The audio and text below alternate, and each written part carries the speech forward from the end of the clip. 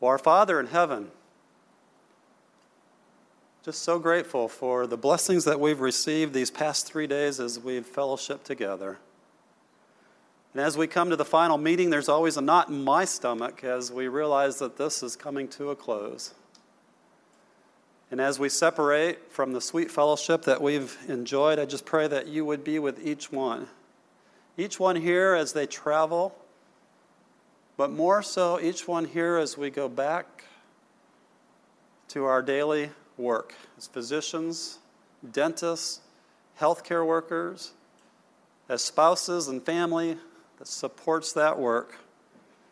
I just pray that we will be inspired to learn more from the master physician and the master teacher about what true medical missionary work will look like in these last days. Bless each one. Remove the impediments in my mind this morning that your Holy Spirit may have complete access to speak to each heart today. I pray in Jesus' name. Amen. Well, just as a way of review, on Friday morning we talked a little bit about the faith of Jesus Christ. In the Greek, that is pistis Jesu Christos, the faith of Jesus. Translators have wrestled with the idea that if it's even possible for God, who knows everything, the beginning and the end, to have faith. Because faith is seeing what does not now exist. It's seeing what might be. And we realized and we studied the fact that Jesus lived every single moment and every single day of his life by faith in his Father. And the ultimate demonstration of faith was when Jesus submitted even to the death of the cross. And as he held out on the cross, feeling forsaken of his Father, did his Father forsake him? No. But he felt forsaken because of the weight of sin that was causing the separation that caused him not to be able to feel his Father's presence. And yet he hung on. He hung on to realizing in his past experience that God had never forsaken him before, and he hung on to the prophecies in God's word that stood true.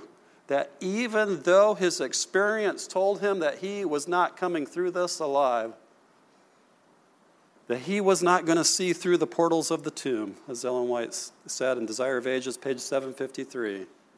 By faith, he was victorious.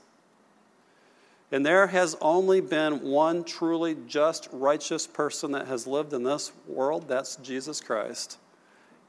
And the faith that he wrought out on the cross that day is the only perfect faith. And he offers that faith to you and to me. And so we looked at Romans, and we looked at various places where most of our modern translations interpret that if we have faith in Jesus, we justify God. No, it's the faith of Jesus that justifies God. And there's nothing wrong with putting your faith in Jesus. But if we're relying on my faith, it's a shaky faith. It's not the tested, true faith of Jesus that he gives to each one of us. And so if we can just turn the formula around 180 degrees and claim the faith of Jesus working in my life, that's a powerful faith. That takes my eyes off of my own weakness and it puts it on who? Jesus Christ, the source of true faith that was demonstrated on the cross. All right, if I can put my cards back together here in a little bit of an order, I'm going to tell you a story early in my practice. Early in my practice, before I came to the first Amen meeting, I had a patient I'll call Tammy. Tammy was a lady in her late 30s. She was a paramedic. Those of us with a little bit of healthcare knowledge, it's a scary thing sometimes. Tammy had started off in Cincinnati being convinced that she had a cardiac illness. Tammy would pass out frequently. just come on her all of a sudden, she would just suddenly pass out. She had convinced somebody that she needed a pacemaker, and the pacemaker was placed in Cincinnati, and within just a few months of having the pacemaker placed, it became infected. She had a long, prolonged course of antibiotics, ultimately had to have the pacemaker taken out. She had more Holter monitors. She was such an annoying person that she had bounced from practice to practice to practice. She had been to 3 different practices in Cincinnati, and now before she came to see me, she had been in 4 different groups in Dayton. She had been in between everything between Cincinnati and Dayton. Finally, again, somebody put a heart monitor on her, and she was passing out, and you can jiggle the monitor in such a way that it looks like you're having ventricular tachycardia. She had a normal ejection fraction. She'd had 3 heart casts that were all normal. She'd had multiple echocardiograms that were all normal. But through whatever she did, she convinced somebody to put a defibrillator in her. 6 months later, it became completely infected. It had to be taken out. While she had the defibrillator in, she never had an arrhythmia. Never had a problem. But continued to pass out.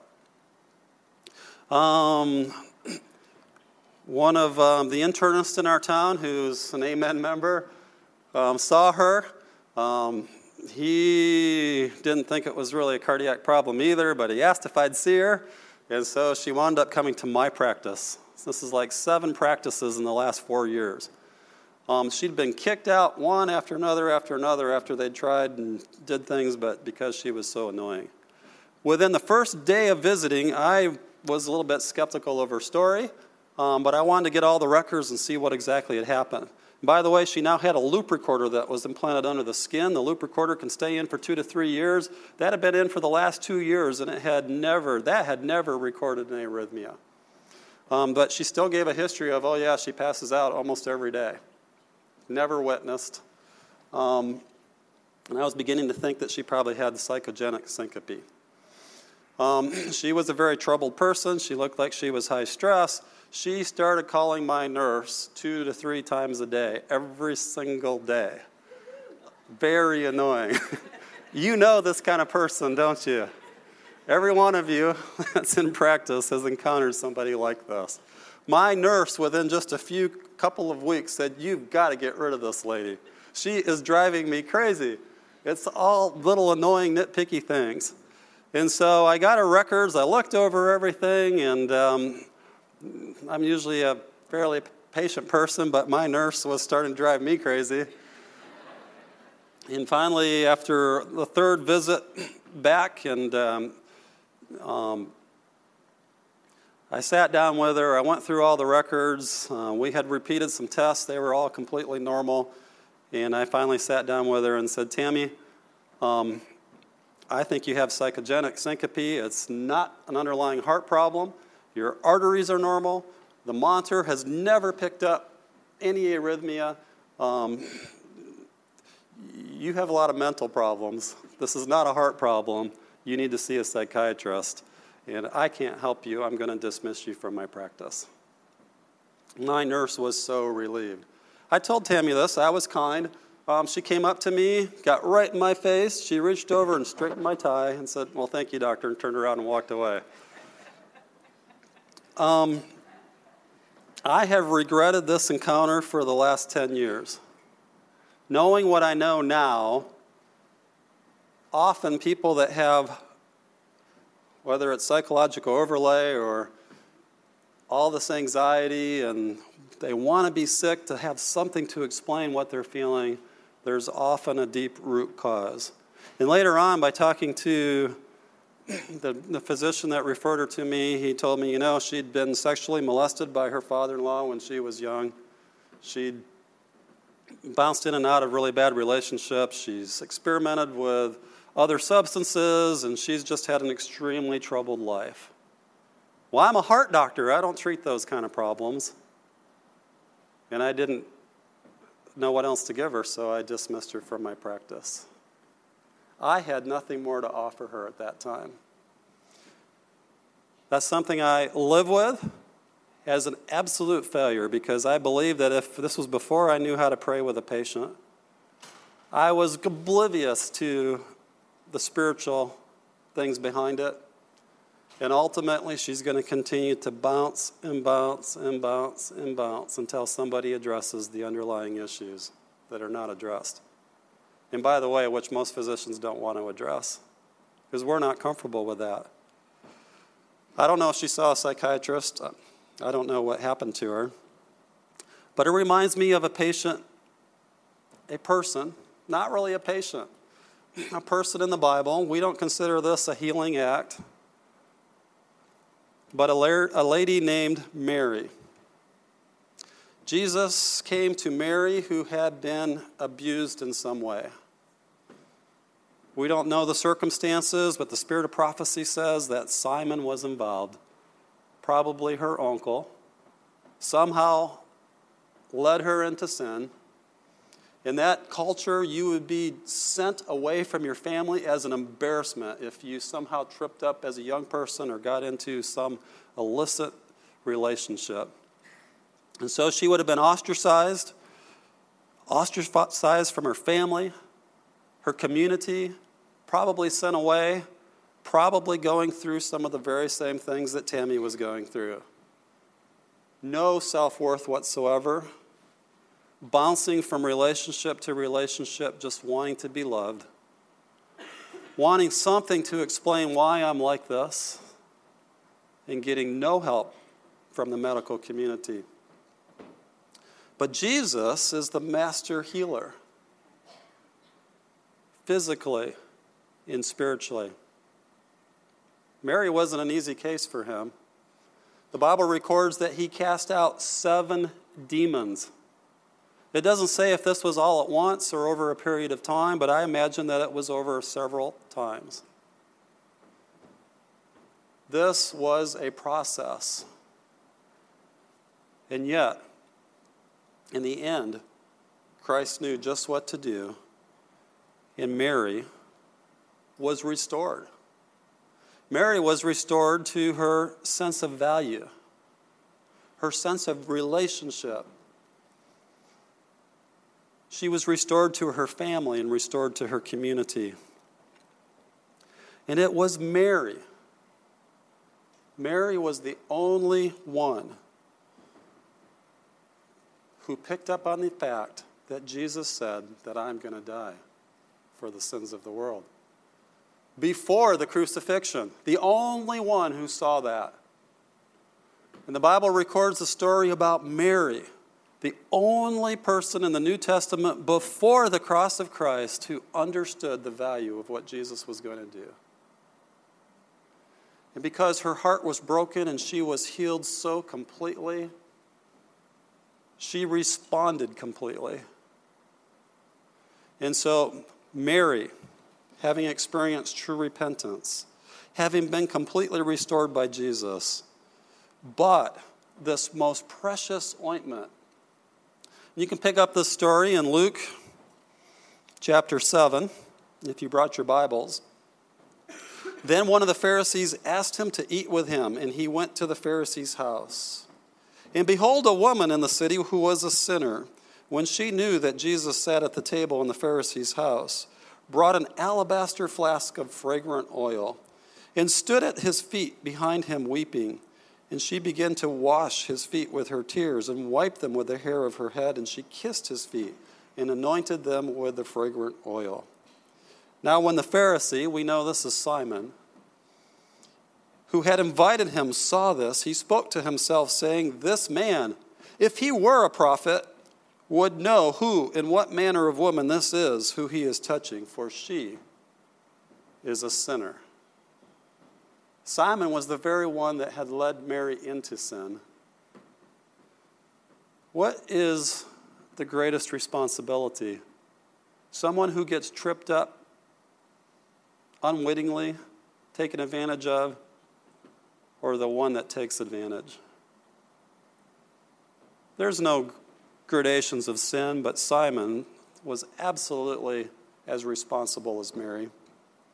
Simon, too, should have had a deep gratitude for Jesus because he had been healed from leprosy. That was even more of an outcast in society than what anything Mary had. His heart should have been burning with a love for Jesus, having been restored. And yet he's kind of sitting back a little bit thinking, well, if he is a prophet, he had firsthand experience. He was healed of the most dreadful and curable disease of that day, leprosy. And he too was restored to his community. And so his heart was hard. Jesus ministered to both of them. Jesus stood up for Mary and accounted that what she had done was a great thing. In fact, Jesus said that wherever the gospel is preached, what this woman has done should be retold as a testimony to her. Jesus memorialized what Mary had done as the ultimate show of love that all who understand the sacrifice that Christ has made on our behalf should have. The extravagance of giving a fine gift that costs a year's wages. When have any of us sacrificed that much for Jesus? And yet he also appealed to Simon's heart. He didn't embarrass him, but he asked him, Simon, who's going to love more? Those who were forgiven 300 pence? Or 3,000? It's 10 times more. Who's going to be forgiven more? Who's going to love more? He who was forgiven more. And Simon's heart was convicted as well, and Simon ultimately became a follower of Jesus. Jesus knows how to heal. I have learned a few things since my first encounter with Tammy, largely because of studying Jesus' methods and coming to Amen and being encouraged. And by studying the idea of the faith of Jesus. So in the last few minutes that we have together, I want to just look at a few examples of Jesus in demonstrating faith. When we want to receive the faith of Jesus, how can we have that same faith? Jesus was able to look at someone and see not who they were, not what they did, but what they might become. There's the story of the pearl of great price. And I'm going to read a summary of this from the Spirit of Prophecy in Christ Object Lessons, page 118. The parable of the merchant man seeking goodly pearls has a double significance. It applies not only to men as seeking the kingdom of heaven, but to Christ as seeking his lost inheritance. Christ, the heavenly merchant man, seeking goodly pearls, saw in lost humanity the pearl of price. In man, defiled and ruined by sin, he saw the possibilities of redemption. That is seeing with the eye of faith. He saw the possibilities of redemption. Hearts that have been the battleground of the conflict with Satan and that have been rescued by the power of love are more precious to the Redeemer than are those who have never fallen. God looked at humanity not as vile and worthless. He looked upon it in Christ, saw it as it might become through redeeming love. God has looked at the human race with eyes of love and compassion. Jesus did this with his disciples. Let's look back over at the story of Peter. Turn to Matthew chapter 26.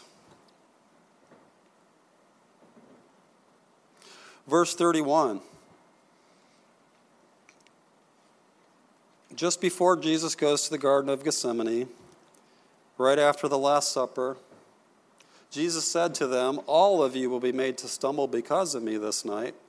For it is written, I will strike the shepherd and the sheep of the flock will be scattered. But after I have been raised, I will go before you to Galilee." And Peter answered and said to him, "Even if all are made to stumble because of you, I will never be made to stumble." Did Peter have faith?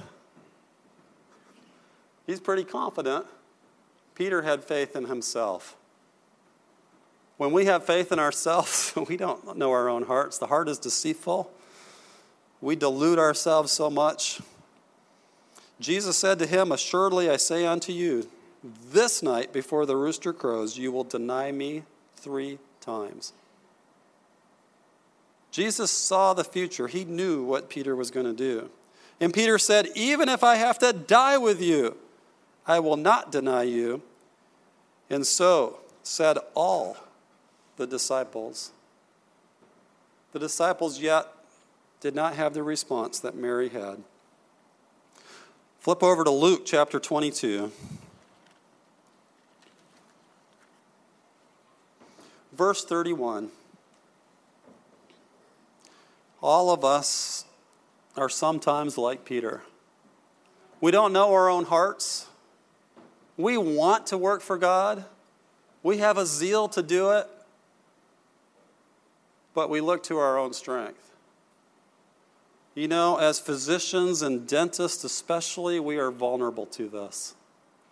Because as a group, fairly intelligent, highly motivated, successful, usually have a lot of discipline that, like Neil talked about on Thursday night.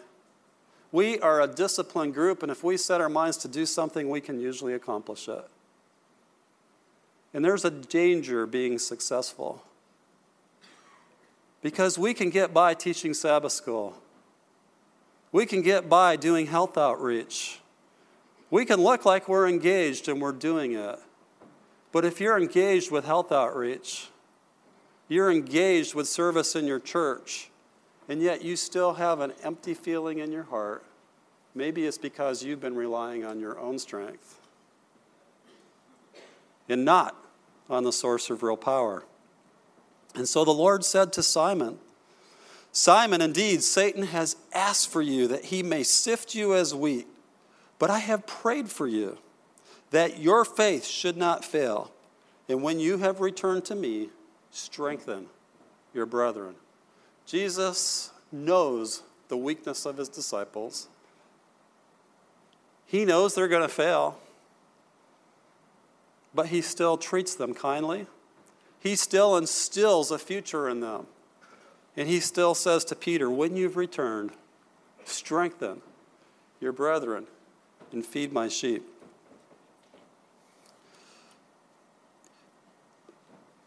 All of us have the opportunity to plant faith into those around us.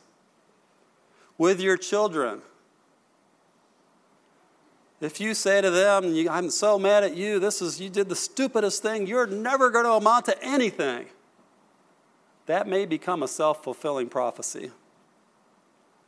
But if you could take a young person who's not quite sure of themselves, haven't really applied themselves, but you can see a future for them, if you can pull them up to be all that they can be and encourage them to do that and say, "You know what, I believe in you.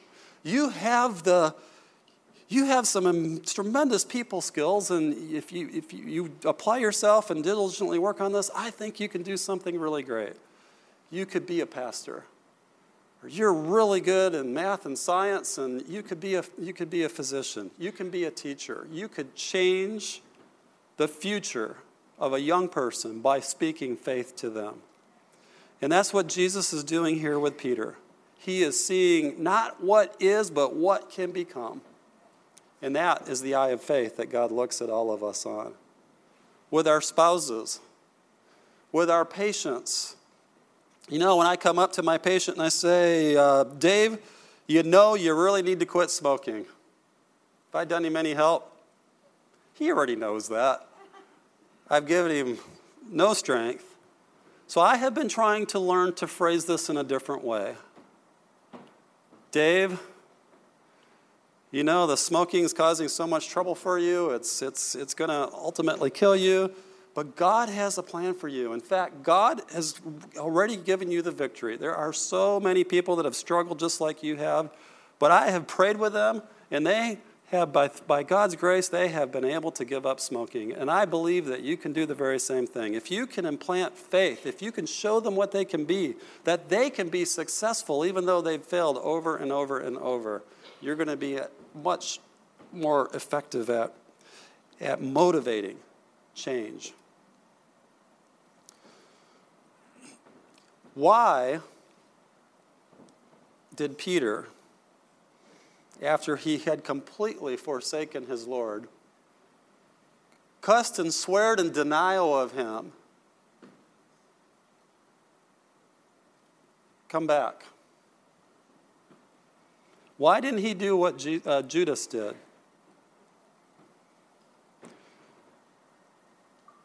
Because Peter's heart was broken by the compassion, the love that Jesus showed him. He went out and cried and wept bitterly and realized ever after in his life that there's nothing good within him that he could rely on.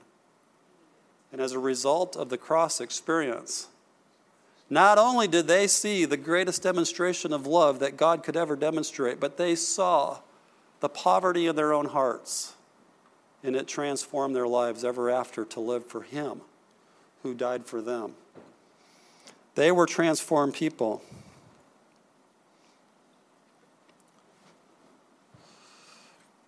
What about Judas? Did Christ treat Judas any differently than he treated Peter? Jesus washed Judas' feet. Jesus extended bread to Judas. Extending bread was a sign of acceptance, of we're family, we're together in this. And Judas received the bread, knowing full well in his heart that he was going to go out and betray his Lord. Peter and Judas were different. Peter didn't understand his own heart, but he was nevertheless committed to Jesus. And when he was standing by the fire and he had just denied his Lord for the third time, Jesus looked at him with the eye of compassion. Jesus seemed to understand that, these human beings, they're so frail, so weak. And he looked at him with compassion. And Peter's heart was broken. Judas knew full well that when he accepted the bread that he was still plotting to destroy Jesus because he was resentful. He was resentful of the accolades that Jesus received, and he thought he should receive more of them. He was resentful for being rebuked by the experience with Mary at Simon's home. Because Judas is the one that started the rumors that why is such extravagance? Why is this money being wasted when it could be given to the poor and put into my pocketbook, where he would have just cheated and took it? Even in the garden, when Judas came to betray his Lord, Jesus called him what? Friend. Everything that Jesus did treated Judas with compassion, the same as with Peter. But Judas's heart was hardened. It was full of unbelief and hardened to the message that Jesus was calling him. Peter's heart was weak, and he didn't understand his own heart, but he was melted by the experience, and he did indeed come back and strengthen his brethren. So turn with me to Hebrews. Actually, before I go there, let's look at Luke 18, verse 8.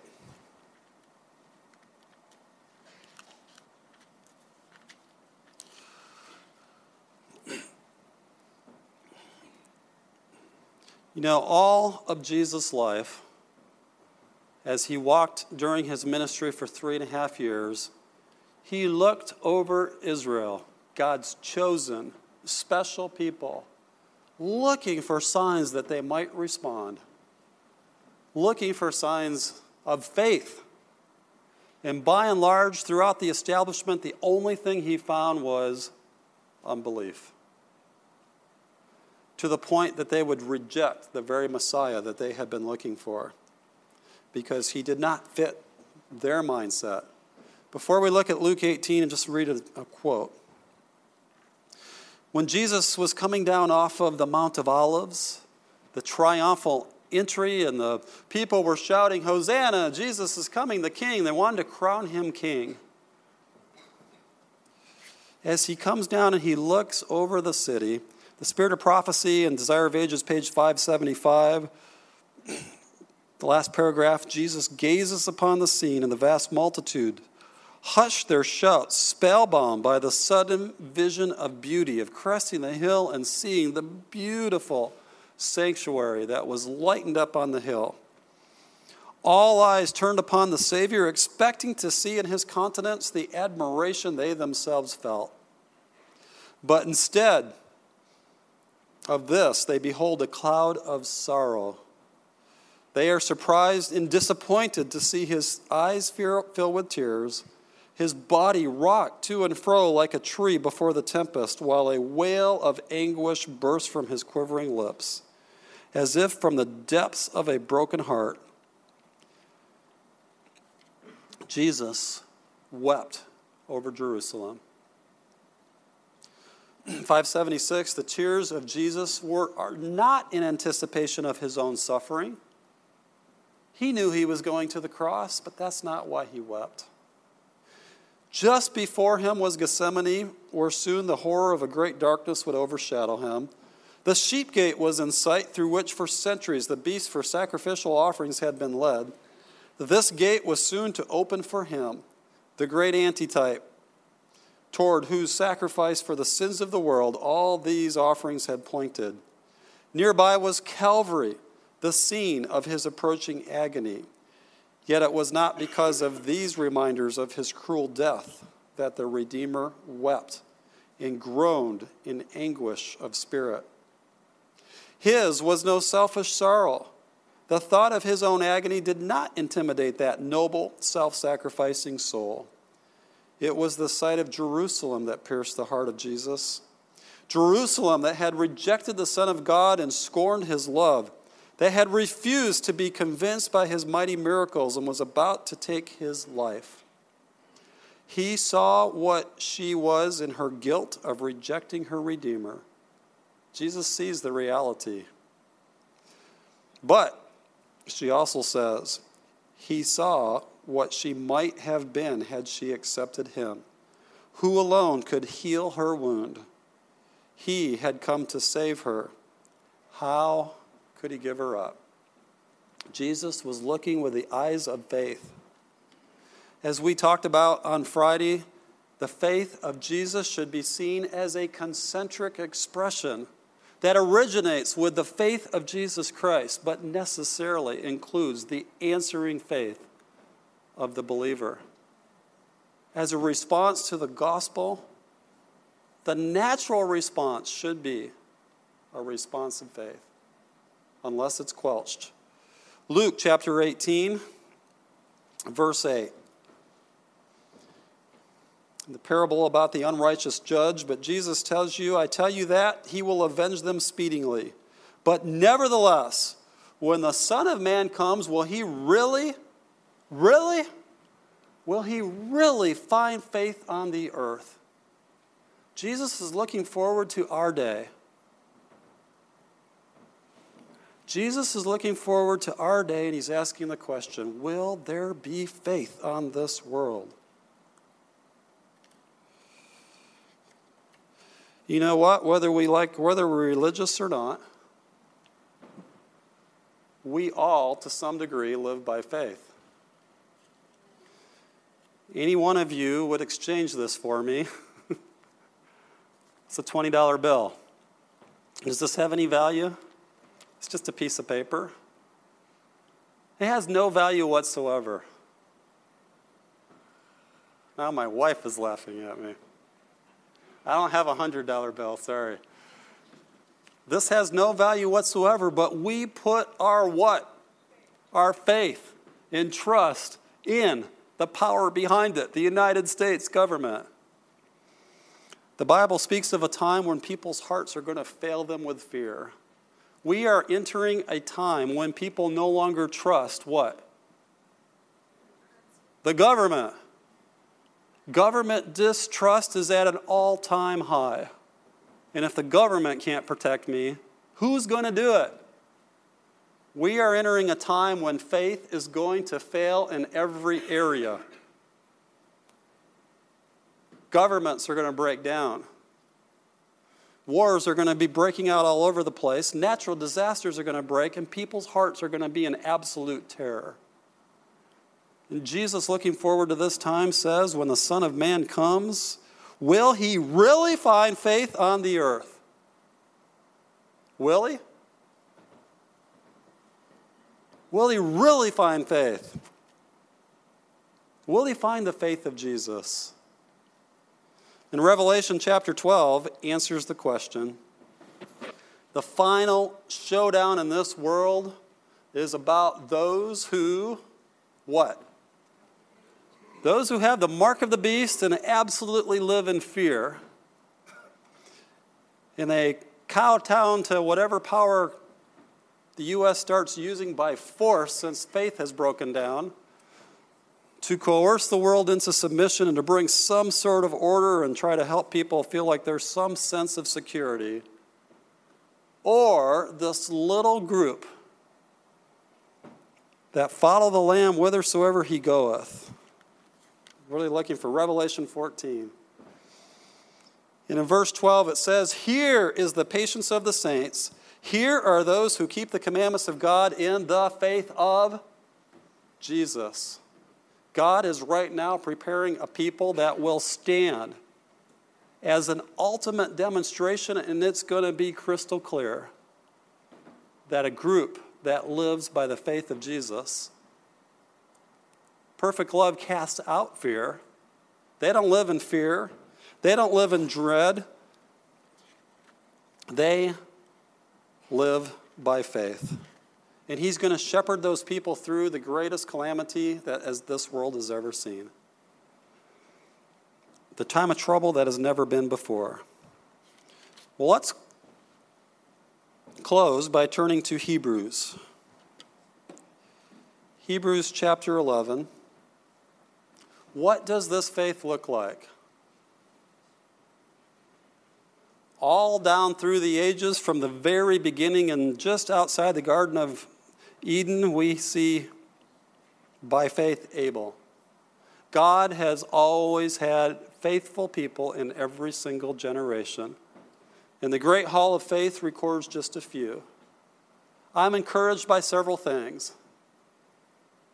Whether you are murdered at a young age or whether you live to 969 years old, if you live by faith, it's recorded in the Hall of Faith. Some lived a short life, but they lived by faith. Some lived a long life, but they lived by faith. Some made a miserable failure of their whole life, but the Bible records in the case of Samson that he lived by faith. Imagine that. You could make a wreck of your whole life, failure after failure, as a doctor like I was with Tammy. But when it comes down to it and you finally figure it out, at some point in your life, you can still do that one righteous act that God calls you to do by faith, and you can be written in the Hall of Faith. Samson, David, Daniel.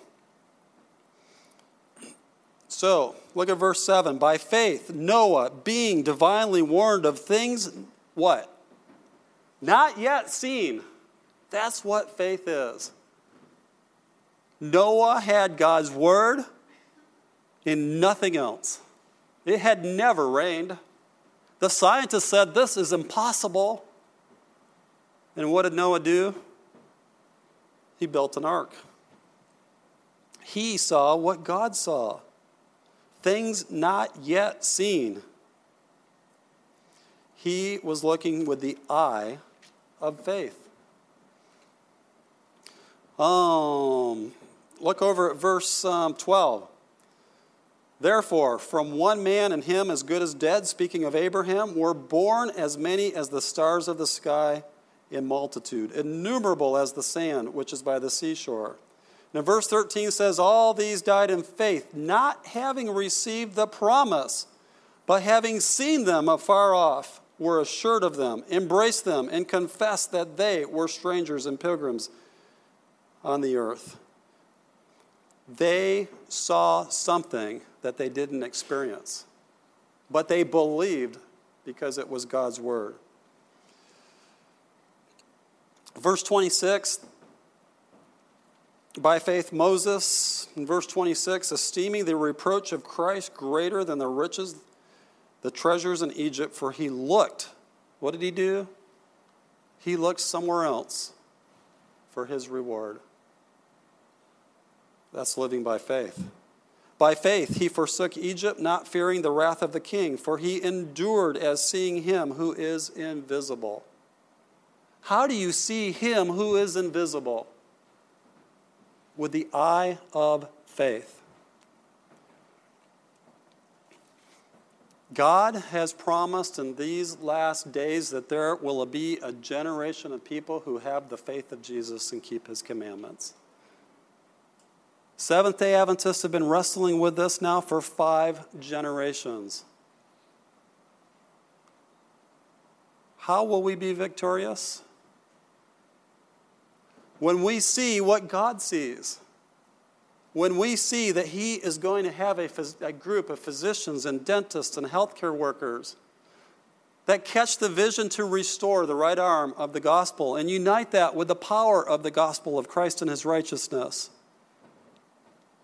And they become distrustful of their own self-motivation, their own hearts of stone, and they begin to rely on the righteousness of Christ and the faith of Jesus. Hebrews chapter 12. Well, actually, the last verse in Hebrews 11 as we move into there. Last 2 verses. Verse 39. All these, having obtained a good testimony through faith, did not receive the promise, God having provided something better for us, that they should not be made perfect apart from us. There is going to be a group of people that God uses to put on the final, greatest demonstration of what a group of faith-believing people can do. And we have the opportunity to be that final generation. Everything around us is screaming that this is the time. God is uniting, is raising up young people in GYC. He's re-establishing the health work by using Amen and other ministries like this. He is rolling out every resource in heaven to make this be the final generation in our very day. Do we believe it?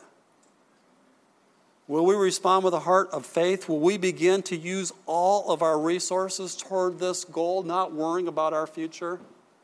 Because we know that we can be that final generation.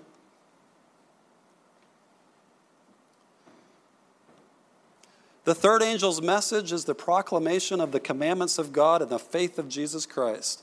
The commandments of God have been proclaimed, but the faith of Jesus has not been proclaimed by SDAs as of equal importance. The law and the gospel going hand in hand. Third selected messages, page 172. But get this, page 184. The faith of Jesus is not comprehended. We must talk it. We must live it. We must pray it and educate the people to bring this part of the message into their home lives. How do you bring this into your home life? By starting to see in each other what God sees. Not just to see a medical student, but to see a gospel evangelist and to help encourage them to be that. Not to just see someone who's wronged me in the past and think that they can never change, but to see how Jesus sees them. When we start treating each other this way, when I start looking at myself this way, not the miserable doctor who failed to provide what my patients truly needed, but to realize that God has a calling on my heart that is far greater than what I see for myself, I was struck with one thing Thursday night in Dr. Nedley's presentation, that you know what, I might be going along okay, but if I had comprehensive self-control, now my wife's really laughing, some of us could be Paul's and Peter's and could rise to things far greater than what we've held out as even possible. And that convicted me that I've done some things, but I could do far more. Jesus is producing a people who have the faith of Jesus. God is going to put on the greatest demonstration of what his faith and power can do when the human race is at its weakest point, genetically, morally, when we have no strength whatsoever and it looks absolutely impossible. That's when he pours out a message of the righteousness of Christ that produces within us a response of faith that will produce a people who reflect his character. Listen to this. By his life, and this is Desire of Ages, page 25, by his life in death, Christ has achieved even more than recovery from the ruin wrought through sin. It was Satan's purpose to bring about an eternal separation between God and man. But in Christ, we become more closely united to God than if we had never fallen. Imagine that. We are going to be elevated closer to God than if we had never fallen. I have been struck with my studies recently that it's an incredible thing. Which created being was the very closest to the throne of God and was the representative of God to the rest of the universe? Who was that? Lucifer, the very agent that tries to pull us down and destroy us as a race. Which group of people is ultimately going to take that position in the universe? The very group of people that Satan tried to destroy will ultimately take his position that he vacated because of unbelief, because of the pride that he had in his heart. God is going to have a people who will become a kingdom of priests. Lucifer's job was to go out throughout the whole universe and to explain what the character of God was truly like. The people that have lived through the demonstration of God's greatest act of faith demonstrated in this world will be that group of people. His last generation, the 144,000 of all the 12 tribes, are going to go throughout the universe being the ones that explain God's love to those unfallen worlds. What he gave up, God elevates the human race to receive. We have a very high calling. We are that final generation. It can't get much worse. Now is the time for our hearts to respond. And so it says here, in taking our nature, the Savior has bound himself to humanity by a tie that is never to be broken. Through the eternal ages, he is linked with us. God so loved the world that he gave his only begotten Son. He gave him not to bear our sins and die as our sacrifice. He gave him not only to bear our sins and die as our sacrifice, he gave him to the fallen race. To assure us of his immutable counsel of peace, God gave his only begotten Son to become one of the human race, forever to retain his human nature. This is the pledge that God will fulfill his word. Unto us a child is born, unto us a son is given, and the government shall be upon his shoulders. God's word is faithful. God is faithful. He will produce what he says he will produce if we can just get ourselves out of the way and begin to believe with the eye of faith. Well, let me close with another story. I have a patient named Stephen. Unfortunately, he came after I'd been coming to, amen. Stephen is not the kind of guy that I would normally have picked out to pray with. He had a leather jacket, a shirt that had the sleeves cut off, a bandana. He looked pretty rough. He weighed about 350 or 60 pounds. He was in his early 40s. and he just looked stressed out. Stephen had been to the emergency room with chest pain. It was sharp. It didn't sound like it was his heart. We did a stress test, and that was fine. This was not cardiac pain. But Stephen was living a hard life. We did get some labs on him. His LDL cholesterol was like 180. It was really, really pretty high. His triglycerides were high. He was very heavy. He already had type 2 diabetes. He had high blood pressure. He rode a motorcycle. He worked down in Cincinnati, and he just spent so much time commuting back and forth at this job that was taking all of his time that he said, I'm just so stressed out. My marriage is falling apart. He admitted that he just parties hard on the weekends using lots of alcohol, and he smoked continually, 3 packs per day. Stephen looked like a pretty rough guy. He had every single risk factor for heart disease going against him. And yet, this wasn't his heart. Not yet. So I met with Stephen to review the labs, to review the stress tests, and to review that. And I said, Stephen, this pain isn't your heart. I think you're under a tremendous amount of stress. You are burning the candle at both ends. You are literally destroying yourself through your lifestyle choices. And if this continues much longer, you really will have a heart attack, and you will die at age 50 like your father did. And but I said, Stephen, this isn't God's plan for you. God can give you the strength to change these habits. And I said, and one of the things I often do, I tell him, I won't ask you to do anything I won't do myself. And they usually breathe a big sigh of relief. But then I told him, I said, Stephen, God has a plan, and God in the Bible, God talks about his diet. It's a plant-based diet. It can reverse heart disease. And I said, Stephen, he can give you the victory over smoking. He can turn your life around. He can, if we ask him, he can help you deal with the stress and help you get your life under control.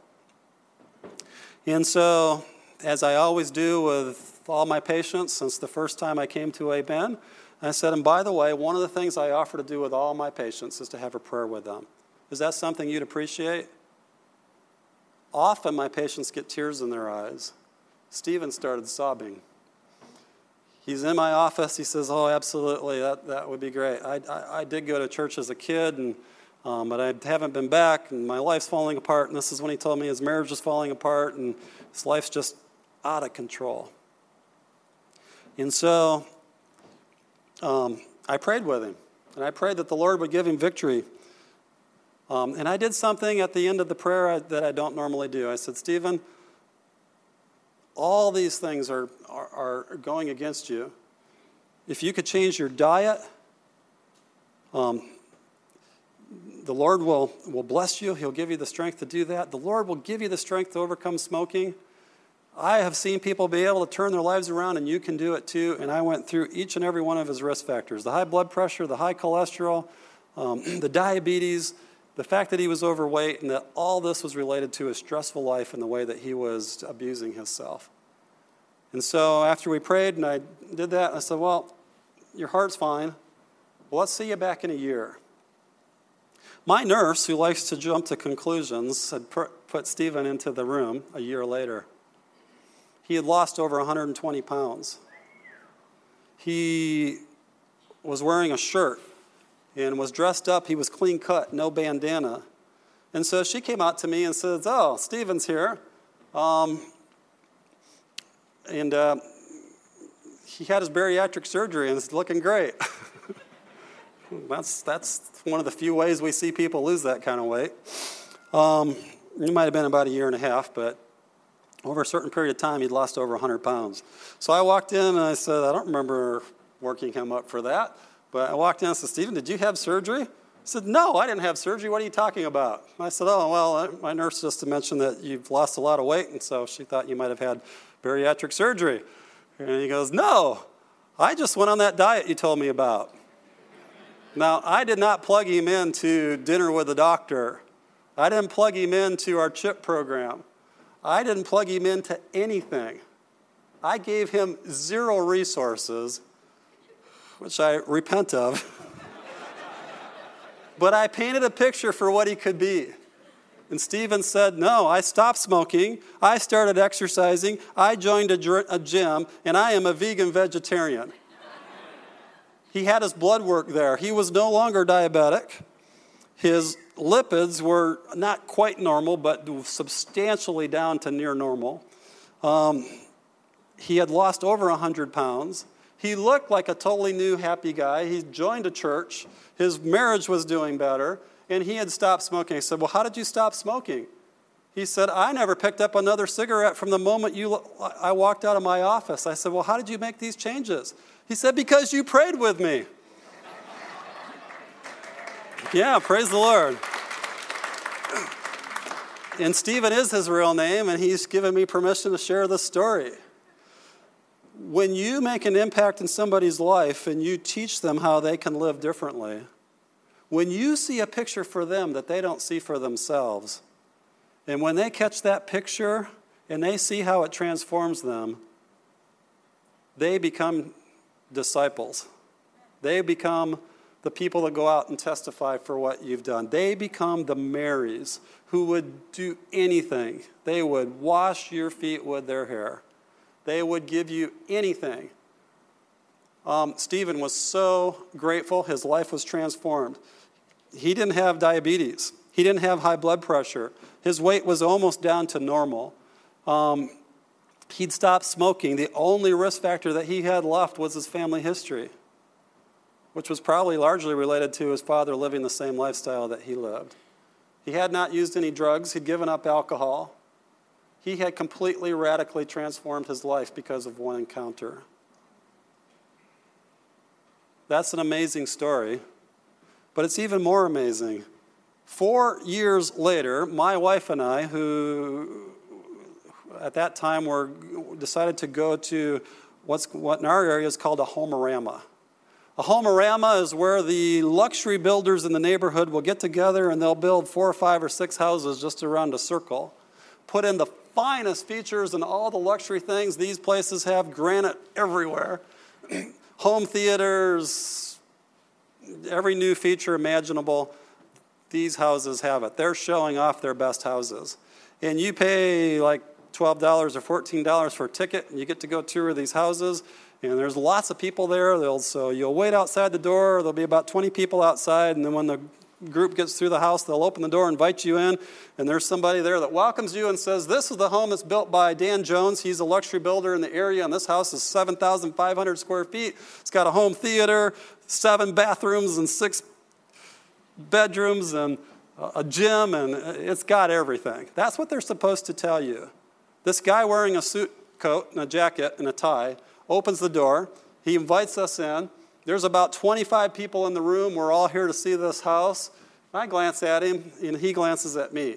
He looks at me, and he says, I know you. He's thin. He's clean cut. My wife's heard me talk about him, but she's never met him. And he says, no, I know you. You're my doctor. And he begins to proceed to tell everybody in the group, this is the doctor that saved my life. I used to be 360 pounds. I used to smoke, and he prayed with me.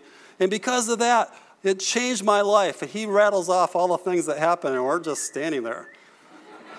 So much for the house.